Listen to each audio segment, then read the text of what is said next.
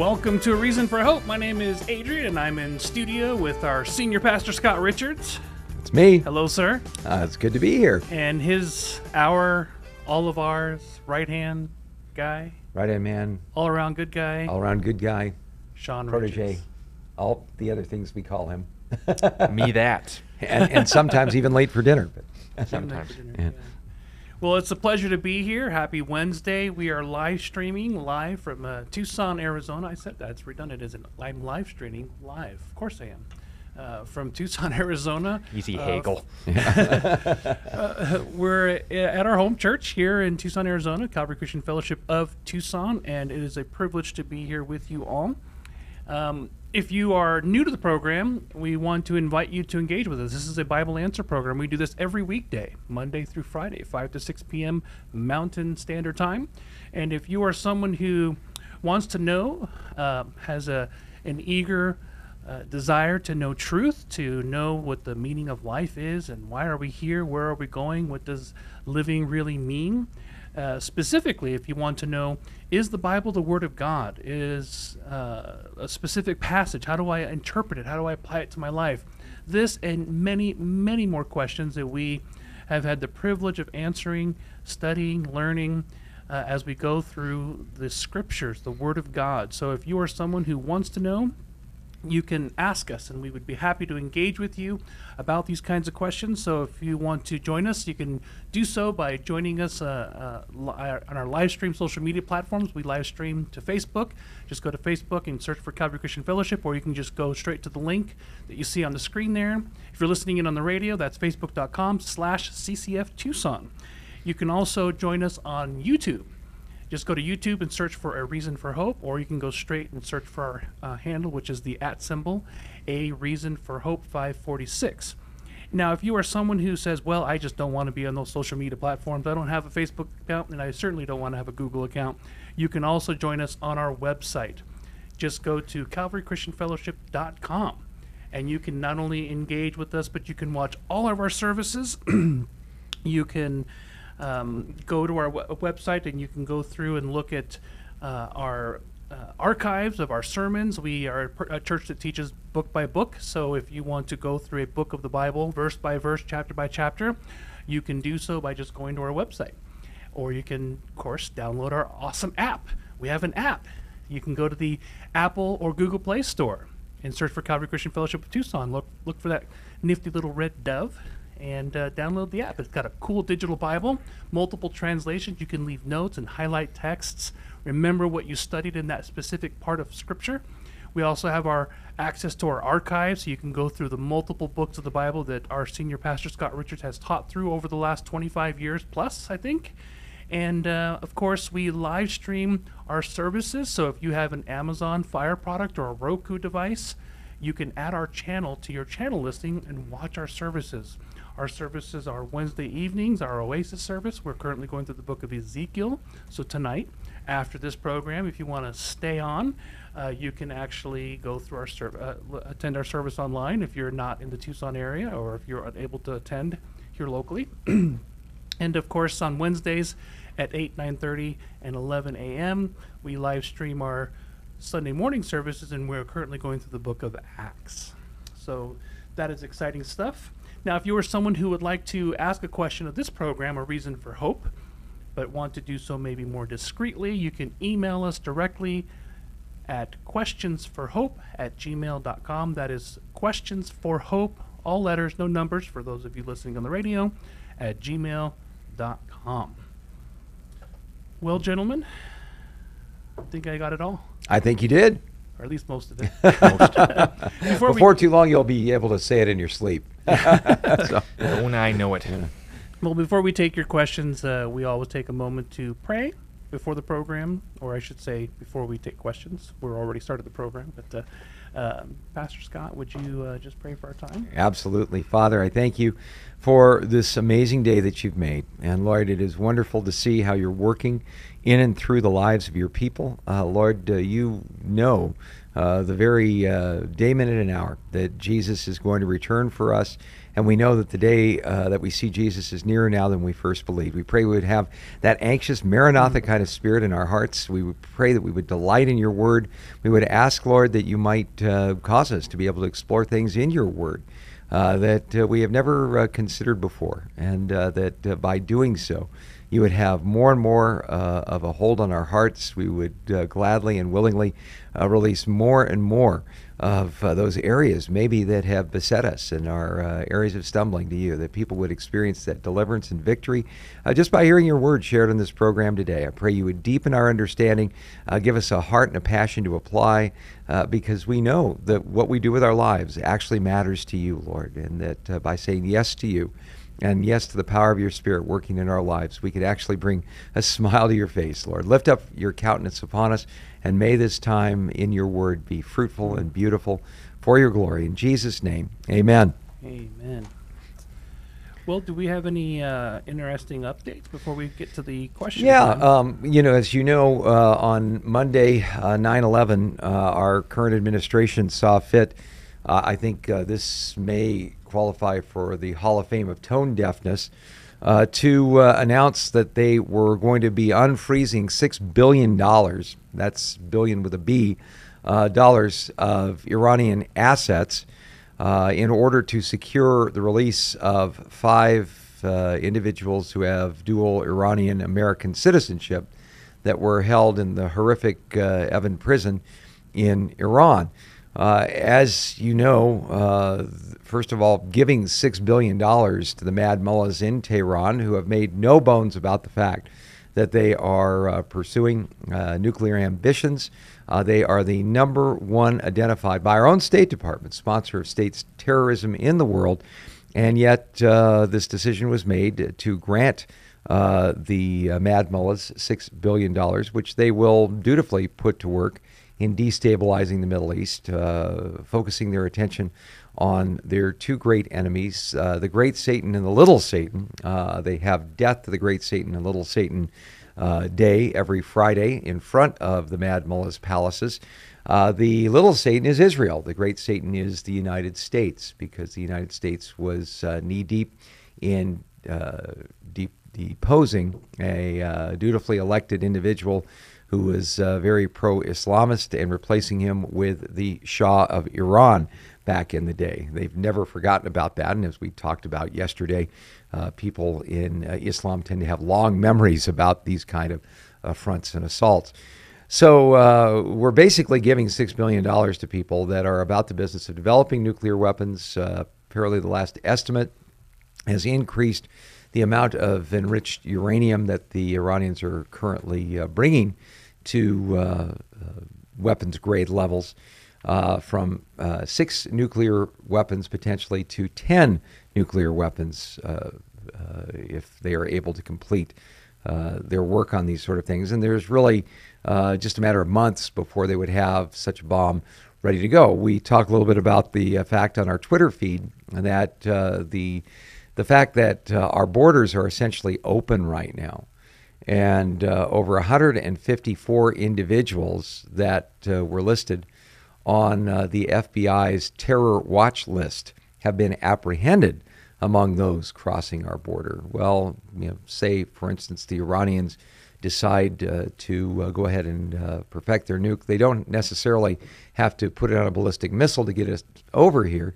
The same thing could be very possibly snuck into our very porous and wide open borders. The good news is because of the influx of illegal aliens into what were pretty well pro-sanctuary city sites in this country, the tide is turning on the opinion on all of this. The idea of putting up a border wall to restrict such entry is gaining popularity across the board. We'll see if anything comes of this. But the long and the short of it is that you really just don't want to feed a regime like the one in power in Iran with this kind of capital, because they will use it for nefarious events. Our good friend Joel Rosenberg on his All Israel News site has a story up today about the reaction to this decision by our State Department and the Biden administration. Again, former Secretary of State Mike Pompeo wrote an op-ed on the Fox News website with this headline, "Team Biden just made the worst deal ever with Iran." He said this, "While our goal should always be to bring every American home, we must also negotiate to ensure we don't incentivize the taking of hostages in the future. But this is the worst deal ever. Paying for Americans wrongly detained by Iran will only make Americans less safe in the long run and provides more funding for the brutal Iranian regime. These were lessons we learned long ago, but that Joe Biden refuses to learn," stressed Pompeo. Former President Donald Trump slammed Biden on Truth Social, claiming this sets a terrible precedent. He said, "So let's get this straight. We did a hostage trade with Iran. We gave them 5 very tough, smart people they desperately wanted. We likewise got back 5 people. We also gave them $6 billion on top of it. How much of a kickback does Joe Biden get? Does anyone realize how much money $6 billion is? When I was president, we got back 58 hostages for 0 money. Remember Pastor Brunson?" Well, again, the White House has insisted the U.S. is not giving Iran any money directly per the deal. The frozen funds are billions of dollars owed to Iran by South Korea for the sale of oil products and will be transferred to the Ayatollah regime through the nation of Qatar. Allowing these funds to be transferred from restricted Iranian accounts held in the Republic of Korea to accounts in Qatar for humanitarian trade is necessary to facilitate the release of these U.S. citizens, Secretary of State Anthony Blinken said in a letter to Congress on Monday.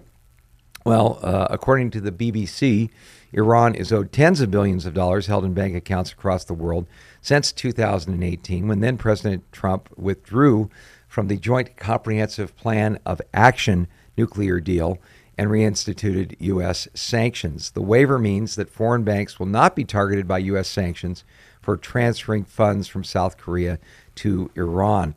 Well, again, the big question is this: what will Iran do with these monies?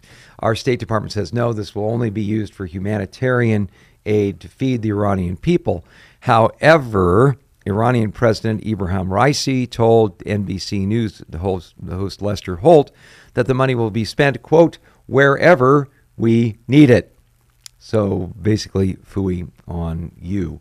Again, the list of people criticizing this is long as my arm here. But the bottom line is Ted Cruz, the senator from Texas, said this: "The Biden administration is sending $6 billion to the Iranian Ayatollah who routinely chants death to America and death to Israel. Sadly, this White House puts partisan politics ahead of national security. This is spectacularly dangerous for Israel and for the United States." As I recall, one of the primary definitions of treason is providing aid to the enemies of our country. Well, I'm not sure I would go so far as to call it treason, but as far as what the Bible has to say on the biblical prophecy realm of things, I think there's a couple of scriptures to keep in mind. The United States using its influence to unfreeze these funds that were basically being held in South Korea comes dangerously close in my mind to the Genesis 12:3 territory, where God said, "I will bless those who bless you and curse those who curse you," by definition providing the financial wherewithal for the largest state sponsor of terrorism in the Middle East to continue to stir things up and make things difficult for God's people in Israel, I think meets that particular definition. Because these aren't taxpayer dollars; these were funds that were frozen and then are now being released. It is their money in a sense that it was frozen and now we're working to get it released. Is that yeah, it was the result of a transaction between Korea and Iran. However, it was frozen because Iran demonstrated beyond a shadow of a doubt that they were not willing to put any kind of a hold on their nuclear ambitions. The Joint Comprehensive Plan of Action agreement that the Obama administration had completed with them. They've systematically violated every one of the restrictions involved. And so one of the tenets of the Joint Comprehensive Plan of Action agreement was that if Iran did not cooperate and did not provide, say, free access to the International Atomic Energy Agency and so on to keep an eye on their nuclear ambitions, that these sanctions would be put in place. Everybody signed on that line. So it's not a question of this is their money that somehow they're being cheated out of. They knew full well going in what the financial consequences would be. However, if you're in a situation where now there are no financial consequences for pursuing your nuclear ambitions, well, you do the math. This is not just bad news for Israel, although they are the closest to Iran. Remember who the great Satan is. The great Satan is the United States. And the question always comes up, why isn't the United States mentioned in biblical prophecy as one of the great players in the last days and the end times? Well, among other possible theories is that the United States won't be around because we won't be the dominant superpower anymore. Now, whether that happens because of some kind of limited exchange, some kind of disaster, like, say, the detonation of a nuclear bomb on United States soil, or perhaps even the rapture of the church, devastating the United States. We've just gone past another anniversary of the 9/11 disaster. Well, the bottom line was after just under 3,000 people lost their lives that day, it took the United States economy roughly 3 years to recover. Could you imagine what would happen if, say, suddenly 20 million people vanished at the rapture? The United States, I think, would be very, very hard hit. I hope that that's going to be what happens here. But suffice it to say, international instability is growing. The world is kind of looking around saying, who can we count on to be the one that's going to bring security and stability? China seems to be showing a desire with a number of their economic endeavors to create an alternative to the dollar as the international currency, to be able to step into that role. Their development of their military is very, very troubling. Their ambitions as far as taking back Taiwan, seemingly a lot of saber rattling going on there. So people ask, where is the United States in biblical prophecy? 3 possibilities. Number one, we continue to decline as a world power, lose the guts, the wherewithal, the financial means to be able to be the policeman for the world, which when you take a look at the economic information, boy, just drive past a gas station right now. Gas here in Tucson has gone up about 40 cents a gallon in the last week. Inflation is continuing to run out of control. And again, this devastates an economy, not only the world economy, but the United States in general. Maybe we're going to continue down that path. The other is that there might be some kind of limited war where the United States is removed, so devastated we can't be that 800-pound military gorilla. And, we've got a great military, there's no doubt about it. But what's a great military if you don't have the will to use it? Right. So we could be steeped in civil conflict even. Yeah, the other possibility is something, say like the rapture of the church happening and the United States losing its place because so many people have vanished overnight. I'd like to think that that's going to be the one that's going to happen, and to me that's the most practical, because if I want to see that happen, then I know how to facilitate that. That is by sharing the good news of Jesus Christ with everybody I get an opportunity to do so with. I think that's probably the most optimistic. So that's definitely going on. Pray for the peace of Jerusalem. A lot of internal turmoil going on in Israel right now. Looks like the culmination of the conflict over the judicial proceedings and the role of the judiciary having oversight, overwhelming, if you will, even the will of the Israeli parliament. Looks like the final decisions are going to be made by the judiciary, believe it or not. Be very surprised if any governmental agency says, yeah, we'll give up our power, no problem. So very interesting to see what's going to happen with that. Also, another interesting sidelight from All Israel News, a very interesting article. Last night, Sean and my wife Pam and I were watching an interview with the founder of Tesla and SpaceX, and he was saying how AI was going to be one of the great issues of our time. And so, in light of all that, I thought it was fascinating that there was an article today where famed Israeli historian Yuval Noah Harari has declared that a non-human entity may soon create religions that are actually correct. Given the extreme skepticism of religious claims that has been at the center of this fellow's career as a writer-historian, it's striking to hear Harari posit that perhaps a superintelligent machine will soon give birth to correct religions, as he said. In an interview with journalist Pedro Pint a bit ago, Harari argued that the creation of advanced artificial intelligence marks an unprecedented leap forward in human history. Harari told Pint that AI is the first technology ever that can create new ideas. AI can create new ideas, even write a new Bible, he went on to say. Throughout history, religions dreamt of having a book written by a superhuman intelligence, by a non-human entity. Every religion claims our book came from some superhuman intelligence. In a few years, there might actually be religions that are correct. Just think about a religion whose holy book is written by AI. That could be a reality in a few years. So the interesting thing is this fellows like Harari, Elon Musk, and others have not really made any kind of statements as far as where they stand on religious issues. Agnosticism to atheism is kind of their province over there. But both of them agree, however, that the possibility of artificial intelligence creating a religion that all peoples could agree upon. I think it's a very interesting piece of the prophetic puzzle.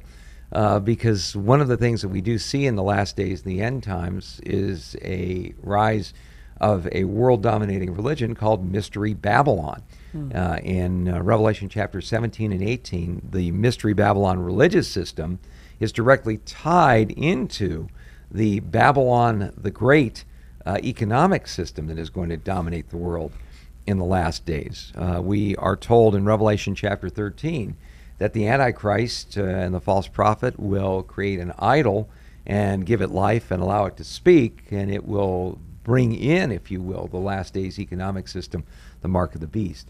So when we see individuals like Noah Harari beginning to say that perhaps AI can be the thing that we can all agree upon, a new Bible, if you will, written by artificial intelligence, fascinating details indeed. So, I mean, if lab coats are the priests of the day and quote-unquote science, and I say that science, very lowercase science, not genuine science, but what we call follow the science, they're going to say, well, if AI is dealing only in facts, then anything it would say would be true. Which is false, because AI only parrots what is programmed into it. Yeah. Like, for example, the hyper-secular individuals who will say, well, this is a correct Bible because the AI told to say it's right says it's right. Yeah, the Elon Musk interview that we heard was really fascinating because he was talking about Chat GPT, which is sort of the lead-in, if you will, to AI. And Chat GPT, you can say, okay, you can interface with it and say, what would be the best position to take concerning the environment. And the one thing that you'll discover about Chat GPT is that it will tend to give you a very woke view of the questions that you're asking it. And there's a reason for that, because Chat GPT was basically programmed in San Francisco and would basically reflect San Francisco and Silicon Valley values, which tend to be woke, if you want to use that sort of term. Yeah. So as you mentioned, Sean, it's kind of the garbage in, garbage out. Yeah. It's not as if somehow there's going to be this, as they say, a singularity where AI suddenly becomes self-aware. It's ultimately going to have its roots in the programming of the people that set it up. It'll be the master of the lie, and that was kind of what I was wondering is, could this one world religion be a form of secularism with the technology being the master? No, he'll exalt himself above any other gods and claim himself person above all other gods. But when it comes to this nonsensical argument, the crux of the issue centers around, well, AI only deals in facts, says me. And of course, because I'm the one who said that this is right, this is what it means, this is what it says, I'm also the one who told this program this is what you need to mean, this is what you need to say. It would be no more meaningful for us to hear from an AI and say, well, that's just the facts, ma'am, than for me to go up to an atheist and say, okay, the Bible says it, and the Bible only deals in facts. Well, I pretty much set up a system of infallible and unquestionable, to use the philosophical term, non-falsifiable position. AI can't be wrong. Why? Because AI can't be wrong. It's circular reasoning. I don't argue the Bible because the Bible. I argue the Bible because it's shown a track record of accurate statements over time. And if, as we see with ChatGPT, the beta testing of AI's communication skills is essentially just the puppet strings of people with a political agenda, we have no reason to trust it. And when you talk about people that have an agenda, there's another fascinating quote in the article. I encourage you all to read it on All Israel News. It's really fascinating. But there was also a panel that was put together where a number of speakers on superintelligence with the leading AI thinkers and developers were involved. Sam Harris, a Jewish individual, atheist intellectual, publicly spoken with this Hariri fellow many times about AI and the future of humanity. He said this, and I think it's fascinating because you sort of see the cards being put on the table here. Harris said he hoped a superintelligent machine would create what amounts to a new morality for humanity. He said, quote, I would want a truly value-aligned superintelligence to incrementally show us, not merely conserve what we want, but show us what we should want, to keep improving our values so that we can navigate in the space of all possible experiences and converge on better and better ones. Now, the similarity between Harris's dream, improving our values and showing us what we should want, and Hariri's statement that AI created religions that are actually correct is worthy of note. In the All Israel News article, the comment is, such ideas are born out of an atheistic evolutionary worldview embraced by both Harris and Hariri, which prophesies that humanity will soon enter a virtually inevitable transformational period, often referred to as the singularity, in which the emergence of superintelligent machines will forever change not only the course of human history, but humanity itself. So very interesting that there's a lot of shoulds that are involved here, and that people like Hariri and Sam Harris are counting on these superintelligences to come alongside poor, pitiful humanity and show us what we should desire. Now, as soon as you hear the S word brought into one of these conversations, what are we talking about? We're talking about values, we're talking about morals, we're talking about unproven axioms that make up a worldview, are we not? Yep, and that, of course, is not something you can't argue without a fixed point. If I just communicate an opinion, like Sam Harris's books tend to do, him arguing metaethics without the need for God, then you essentially have someone arguing in a circle that appeals to as many people encompassing it as possible. That if you have the most people shouting the same thing over and over again, that society will enforce its own morality. The problem with that is that only counts if you like the system of morality. Sam Harris, if he has Jewish descent, is not going to be in favor of 1940s Germany morality, no matter how many people fit within that circle. And of course, people today like Matt Dillahunty and other atheist speakers would talk out of both sides of their mouth saying, no, it's entirely subjective and it is absolutely objective. You must conform to what society dictates. But society can be wrong, and you need to understand that it all needs to be made up over time. No one's ever right, but we're absolutely right. It's a living contradiction. And just like with the argument that AI, and again, not the most optimistic of people here if you know me, but the idea of AI reaching this point is making it out to be more the image of science fiction rather than what it's actually capable of and what I personally believe will ever be. But beyond science fiction, I think what you also see in the AI discussions is it's not just science fiction, it's not just technology for technology's sake, let technology lead us wherever. It has this decided sense of religiosity behind it. Yeah, this is our savior. Yeah, these super intelligent machines that essentially take on all of the attributes that generally religions have ascribed to God, but because man's created them, somehow we can put our trust in them to guide us, quote, where we should be. The ultimate idol. Yeah, so, I guess what it comes down to is this: when you take away all of the technology and, CGI and Marvel movies behind all of this kind of thinking, you're left with this one undeniable fact. For humanity to try to navigate by a light that is tied to its own ship's mast will either leave us hopefully lost or on the rocks. And these philosophers, these folks like Sam Harris should know better, especially when they're coming from a natural. Well, I would point of disagree view. with you. I would disagree with you on that because the I mean, book of Romans, philosophically, the book of they Romans, know better. chapter 1 says, professing themselves to be wise, they became fools. Yeah. And what is the most foolish thing? What is the centerpiece, foundational stone of foolishness? The fool has said in his heart, Psalm 14 and verse 1, there is no God. Once you go down that pathway, you might be able to invent a breath spray that lets you kiss a little longer. But as far as being able to answer the should questions in life and the ought questions in life and the big questions in life, like what lies beyond the icy grave, you're absolutely stymied. You're absolutely stopped.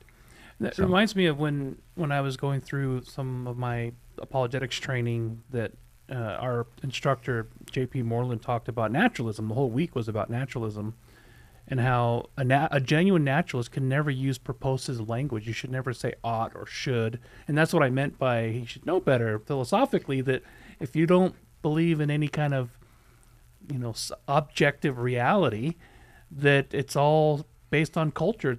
All morality is subjective. Yeah, So- well, we've got to get to our questions, but, C.S. Lewis talked about one of the greatest proofs in his mind that really impacted him as an atheist was this moral ought, that no matter where you go in this world, you have this innate sense of right and wrong, fairness, if you will.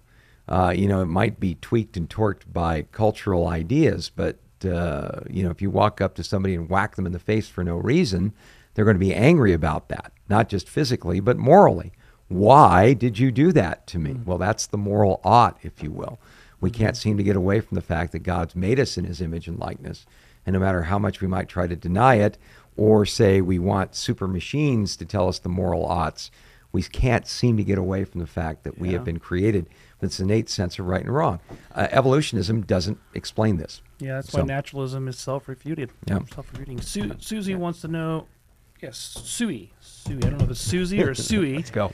Wants to know if it is possible that God is ever surprised at certain sins, and I think, and she or they, I'm not sure if she's she, but Jeremiah 19:5 is the passage. I think. Yeah, open theism is false. God is not surprised if what you mean by surprised is that he's unaware of or it never occurred to him that we could deviate from his character in this way. Psalm 139 and verse 1 says, O Lord, David speaking, you have searched me and known me. You know my sitting down and my rising up. You understand my thought afar off. Notice he doesn't specify only my good thoughts. You comprehend my path and my lying down, and are acquainted with all, count them all, my ways. For there is not a word on my tongue, but behold, O Lord, you know it altogether. You have hedged me before and behind. You laid your hand upon me. Such knowledge is too wonderful me. It is high. I cannot attain it. So understanding, and it goes on to describe another doctrine like omnipresence as well. The omniscience, the all-knowingness of God is an absolute. It's something that's exclusive to him and that absolutely applies to him. People would confuse this in reading, say, for example, Habakkuk chapter 1, where it says that you are too holy to look upon sin. And people think that, like World War Z or something, that God suddenly becomes blind to you if you sin or something. No, the idea is that you can't look upon those things with favor. You don't even need an understanding of the original language to piece that out. But if we're going to go to Jeremiah 19 and verse 5 as an example of open theism, the denial of God's omniscience. Let's start in verse 4 and note that I think we're focusing on the wrong half of the sentence.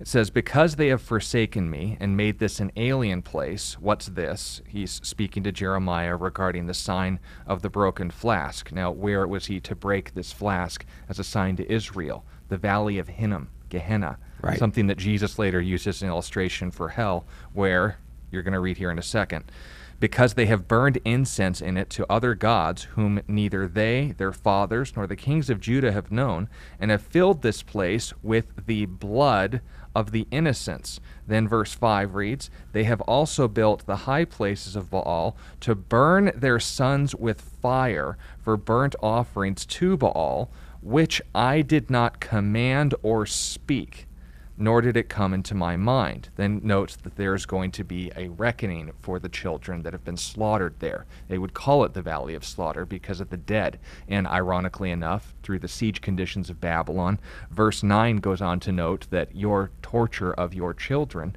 and the murdering of them, well, you're going to be so hungry, you're going to be eating your own children, like I warned you this would lead to all the way back in Deuteronomy. But the point being made is this. If I only focus on the last half of the sentence and say, nor did it come into my mind, see, there's things that can't come into God's mind. He's limited in knowledge. He's not all-knowing. You miss the point. It's in the context of what? Commanding or speaking. The command would have never entered into my mind. The thought for me to tell you to do these sort of things in my land would never come into my mind. And you see a direct example of that in Genesis 22, where God told Abraham to offer his son Isaac on an altar, and then said what? You're not to do this. I will provide myself a sacrifice. Right. So in a pagan culture, where the value of your sacrifice reflected the devotion that you had to your God, if you were to offer your children on an altar, that was the ultimate expression of your piety. But the God of Israel was not to be like that. And at the foundations, not just the Jewish culture, not just the Jewish legal system, the Jewish ethnicity, God made himself distinguished from these lords, that's what Baal means, of this world, and saying, I would never have commanded you to do such a thing. That sort of thing would never even entered into my mind. Now, is he speaking literally and saying, there's just some things that even I don't think of, and that you would think of them? Oh, I am aghast. Yeah. No, he's saying, didn't command you that. I wouldn't command you that. I wouldn't even think of commanding you to do that. This isn't an argument for open theism. That's heresy. Yeah, there's a really interesting phrase that the Apostle Paul uses on a regular basis in the book of Romans. It's the Greek words meganoita. He uses it, for instance, to talk about should we sin so that grace might increase. He says meganoita. Well, that literally means in Greek, may it not even enter into someone's mind to think that way. Now, that doesn't mean that people can't think that way, or it's absolutely impossible for your thought process to imagine such a thing. But it's the idea of thinking with approval, thinking that that's a good idea, thinking that that's a real possibility. And that meganoita, remember we're talking about Rabbi Saul here, dovetails with these repeated statements that we see, for instance, in Jeremiah 32 and verse 35, talking about passing their sons and daughters through the fire to Moloch. He said, which I had not commanded them, nor had it entered my mind that they should do this abomination to mislead Judah to sin. In other words, there was kind of this, I guess we could use the highfalutin word syncretism that the people of Israel were involved with. Remember, at the time of the writing of Jeremiah, the temple in Jerusalem was still standing. And these people would go down the valley of Hinnom, offer one of their sons or daughters in sacrifice. In the morning, afternoon, they'd be up there for the evening sacrifice to the time of prayer there at the temple. And so, this kind of old age, new age movement, if you will. You can have a little Baal worship, you can have a little Moloch worship, you can have a little Yahweh worship. It's all worship. What difference does it make as long as it floats your boat? You like being at the temple, that's great. You like the Valley of Hinnom, fine. The people tend to compartmentalize this. And so they said, well, it's okay, and I'm sure God understands. What God is saying, no, I don't understand. Not in the sense that he doesn't comprehend it, but in the sense that he does not approve of it. That this kind of system they set up that takes the coexist bumper sticker and makes it nuclear was not something that was ever in his heart and his mind. And so for some wise and learned theologian or priest of the temple say, well, okay, yeah, you're down there at the Valley of Hinnom. As long as you're here, as long as you put something in the temple treasury, you're fine. No, God says, no, east is east and west is west, and never the twain shall meet. So that's kind of what the idea was there. Could the questioner maybe have been thinking, maybe not open theism, a theological term like that, but perhaps just is God ever shocked? Obviously, if God knows everything, that would even be hard to say, but I think maybe, what if they're just simply asking, is God ever really like, wow, I didn't think they would stoop that low? Well, does God have an emotional revulsion, if you will, to our sin? Yeah. Did he know it was going to happen? Yeah. Was he so committed to forgiving that sin he was willing to send his son to die for it? Yeah. Before the foundations of the earth. Yeah. So, that's really where you've got to leave it. Our God is not so omniscient that he's unfeeling. And he's also perfect love. So you have to kind of avoid the great computer in the sky view of God as well. Yeah, we're told not to grieve the Holy Spirit. Yeah, exactly. Thank you. Thank you for that question. Hope that was helpful for you. Question from Sean, another Sean.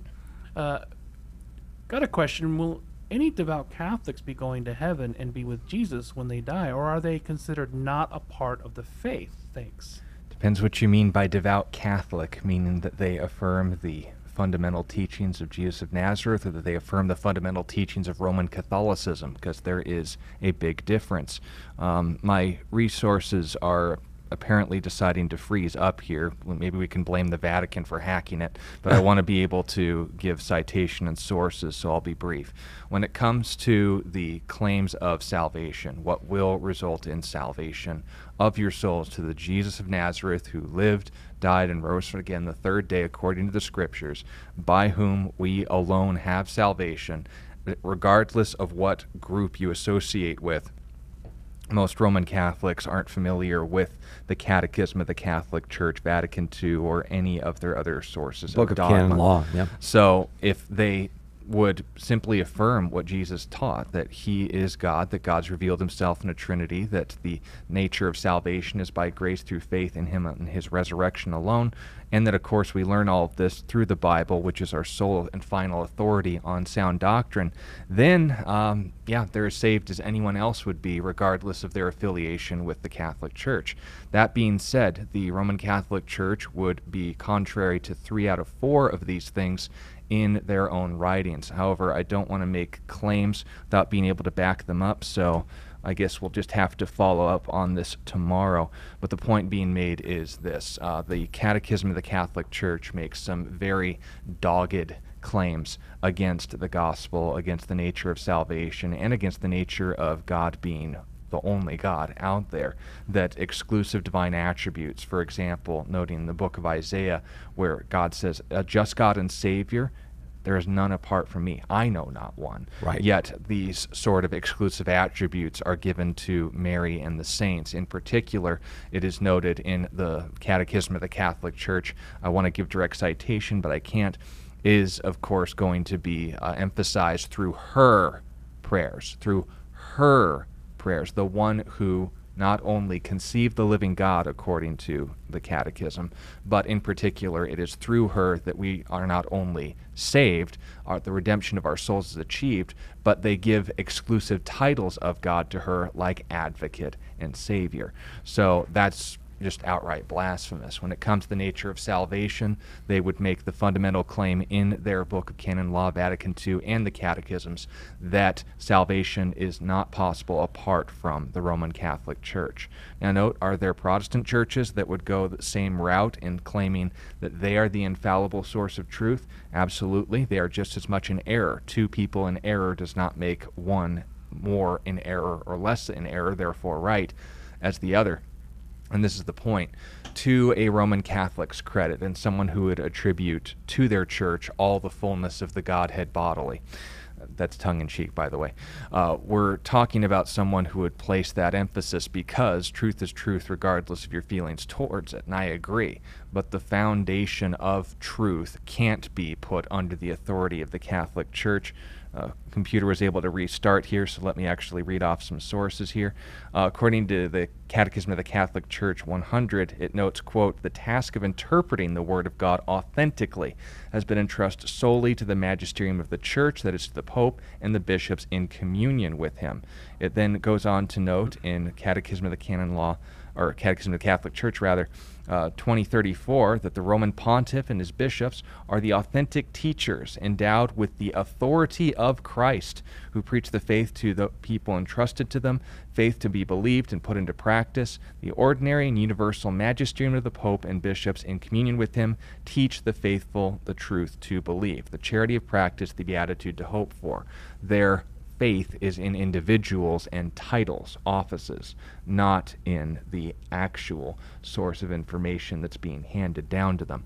So when it comes to levels of authority, if any church, Roman or otherwise, puts themselves above Scripture, they're a cult. If any individual puts themselves on par or above Christ, they're a cult. If any group denies what Jesus plainly taught, they're a cult. If people put their trust in anything more or anything less, but I repeat myself, than Scripture to understand what God has revealed to us, they're a cult. Are all Roman Catholics in a cult? No, because most don't affirm or even are aware of any of these teachings. But those that do are just as much lost as a Protestant who would deny these things as well. Yep, I agree. Thank you for that question. Robert Block wanted to ask, good evening, brothers. So I just find it amazing that Jesus was so hated by the religious leaders of his day by doing the things in his ministry that were prophesied of him. For instance, then the eyes of the blind shall be opened, and the ears of the deaf shall be unstopped, then the lame shall leap, and he goes on to finish that passage, Isaiah 35, 5 through 6. So this is the question, shouldn't have the religious leaders have known by studying the Scriptures that seeing Jesus do what was prophesied, they should have put two and two together? Just wanted to throw that out there and see what you guys think. That was Jesus' complaint. Well, here's the bottom line. You want to know why these guys hated Jesus so much? It wasn't because he did signs. They couldn't deny the signs, right? It's how he did the signs.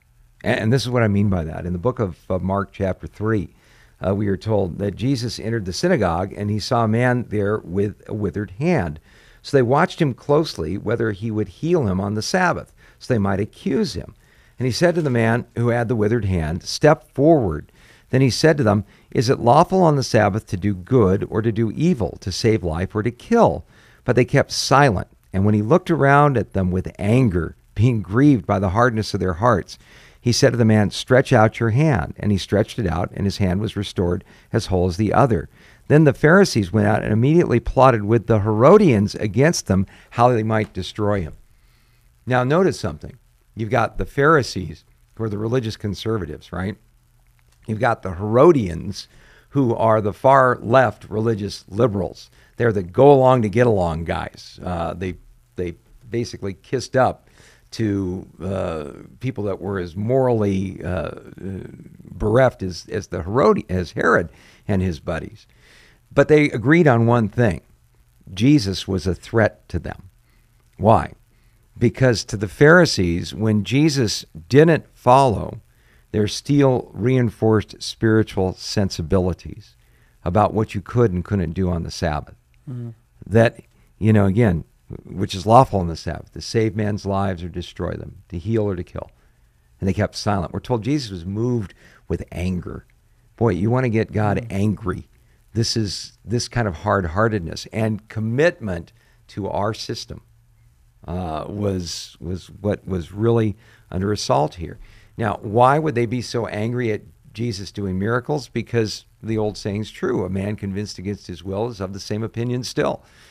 He's going to continue to want to hold on to his position. Don't confuse me with the facts. My mind's made up. I mean, it got so bad that in the book of John, chapter 11, after Jesus raised Lazarus from the dead, and the emissaries from the chief priests, who were the secularists of that day, they didn't believe in a resurrection, came back and said, what are we going to do? Everybody's going to be following this guy.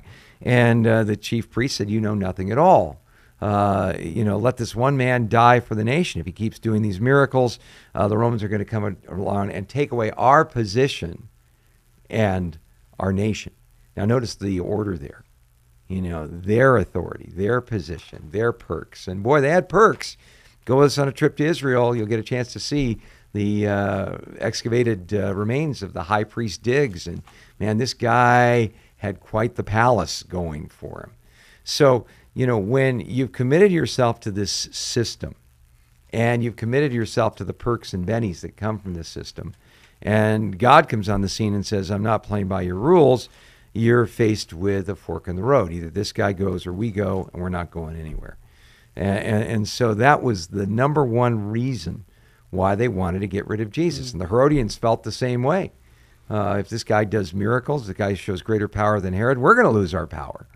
You know, if we've sold out to Herod and God's really come on the scene, might not buy into our well-worked sensibilities as far as living to stimulate our nerve endings and so on. So, you know, when we say, why wouldn't they believe? Sometimes people will pose the question, you know, if God wants me to believe, why doesn't he just do a miracle right in front of me? Why doesn't he appear to me tonight in the sky or rearrange the stars to say, repent? Well, you know, it sounds persuasive at first, but the bottom line is this. If God had to do that to get you to believe today, what will we have to do tomorrow? And the long and the short of it is we're still calling the shots. We're telling God what to do. And we fail to understand our place in the universe, essentially. He's God, we're not. The one who comes to God must believe that he is, in his essence, and who he really is, as a rewarder of those who seek him. It doesn't say that God's somehow rewarded when we decide, oh, well, I'll deign to believe in you, God. That's not the way the Scripture paints the situation at all, but it's the way our sinful nature paints it. So, and we're already without excuse just by the creation alone. Yeah. Let alone. So you know, why did they want to kill Jesus? Right there in that synagogue, they made up their mind to destroy him because he wasn't going to play along with their system. And we got to really be careful that we're not reinventing the same sort of steel reinforced spiritual sensibilities. You know, where you know, if you don't, you know, have the same kind of music we do, or you don't have the same kind of service that we do, or you don't follow the same political paths that we do, then somehow, you know, you're a heretic or you're, you know, anathema or something like that. You know, we have to really guard against our hearts becoming hardened into those kind of systems, because none of those guys who did that sort of thing felt like they were doing the wrong thing. They all thought they were doing the right thing. Right. Yeah. So, similar to the problem you were pointing out, Sean, about Roman Catholicism putting tradition over Scripture. Yeah. That it would be a problem. Yeah. And there's a common mistake that intellectual prowess and spiritual belief go hand in hand. They don't. People can be intellectual in their faith, but when it comes down to it, just because someone's smart doesn't mean they're rational, doesn't mean they're logical, doesn't mean that they aren't driven by their emotions or influenced by their desire for superficial things like reputation or finances. You can look at one atheist debate and note that there's more going on here than just the facts on the table. Yeah, absolutely. Well, did you want to touch on the 2 Kings thing, or? We did it yesterday, and we also did the Spirit of Elijah thing on Monday. Okay. Yeah. Well, let's see here. Want to do our Bible contradiction? Well, there's another question. I think someone asked about the latest download of information on space aliens. Yeah, that broke paper today. mache pinata. Yeah. Well, for those of you not aware, in Mexico City, the Mexican government unveiled what they described as the remains of 2 space aliens, proving that we've been visited by space monkeys, I guess. The rumor is that its last words were, the galaxy is on Orion's, and he couldn't quite find the word. Yeah. Well, yeah. Uh-huh. Yeah. Well, Alrighty. Catch the reference. What was Yep. really fascinating to me is that on Twitter, they have this function called community notes, where something gets posted on Twitter, and then they will say, well, this has been posted, but you might like to know. Well, the you might like to know part of all of this is that these 2 supposed remains of space aliens, UFO jockeys, whatever they are, have been debunked before in the past. What it turns out on analysis is that these are remains of what very well may be Native Americans that were buried and dug up after a time, and their bones were kind of folded, spindled, and mutilated together to form these images they say are space aliens. So pretty much debunked right off the bat. If you talk to us on this program about our point of view on all of this, the Bible doesn't say yea or nay, in a sense, in a thou shalt or thou shalt not thing, that there aren't other intelligent civilizations out there. But we are very, very, very, very, very, very, very skeptical of it. Why? Because the Bible says that when God created the heavens and the earth, he started with the earth. Events on earth, like the fall of man, affected the entire universe. When God entered into his universe, he entered as the God-man, Jesus Christ. When he returns and once again gets involved with our physical universe, he's returning here to planet Earth. When God wraps up his dealings here on planet Earth, the entire universe is going to be recreated at that particular point. It's a very Earth-centric point of view. It just seems really strange to me that if you had a United Federation of Planets and Vulcans and Borgs and all these other things running around out there, that events that happen on this planet in particular would have such far-reaching implications. So for that reason, but mostly because of the fact that when we see Jesus in heaven in glory, he's still the God-man. He's not the God Klingon. He's not the God Vulcan. He's not the God Borg. He's the God-man. Yeah. That to me is very persuasive, and kind of comes down to something called Fermi's paradox. They used to call it, and that is if human life, intelligent life, isn't really that special, that it's all emerged out of chance. Where are all the space aliens? We look through SETI, we look through telescopes, we look through all kinds of analyses of trying to find habitable planets, but so far the evidence of life on other planets is nil. Which is also the same question we should ask about transitional forms. Yeah. Yeah. Well, I think Elon Musk wants to turn us into Borg, but yeah. Yeah. Well, Christina, sorry, I just saw your email. It went into our spam folder. We'll cover that about the English Standard Version Bible tomorrow. But thank you so much for all of you for tuning in. Christina had a question about the King James Version versus the NASB and ESV and Genesis. We'll catch that tomorrow. Yeah, we certainly can. Thank you so much for tuning in. We hope you've enjoyed the program and have been blessed. We'll be here same place, same time tomorrow. Don't forget, we're live streaming our service in Ezekiel. Yeah, what's gone wrong with the sheepfold is our subject tonight. So, well, God bless you, and thank you, gentlemen, for being here. You've been listening to A Reason for Hope. Thank you again for joining us as we continue our journey through God's Word, one question of the heart at a time. Until we meet again, we would love to connect with you. You can text or email your questions to questionsforhope@gmail.com. You can also find out more about our ministry at calvarychristianfellowship.com. And be sure to join us next time on A Reason for Hope. A Reason for Hope is an outreach ministry of Calvary Christian Fellowship in Tucson, Arizona.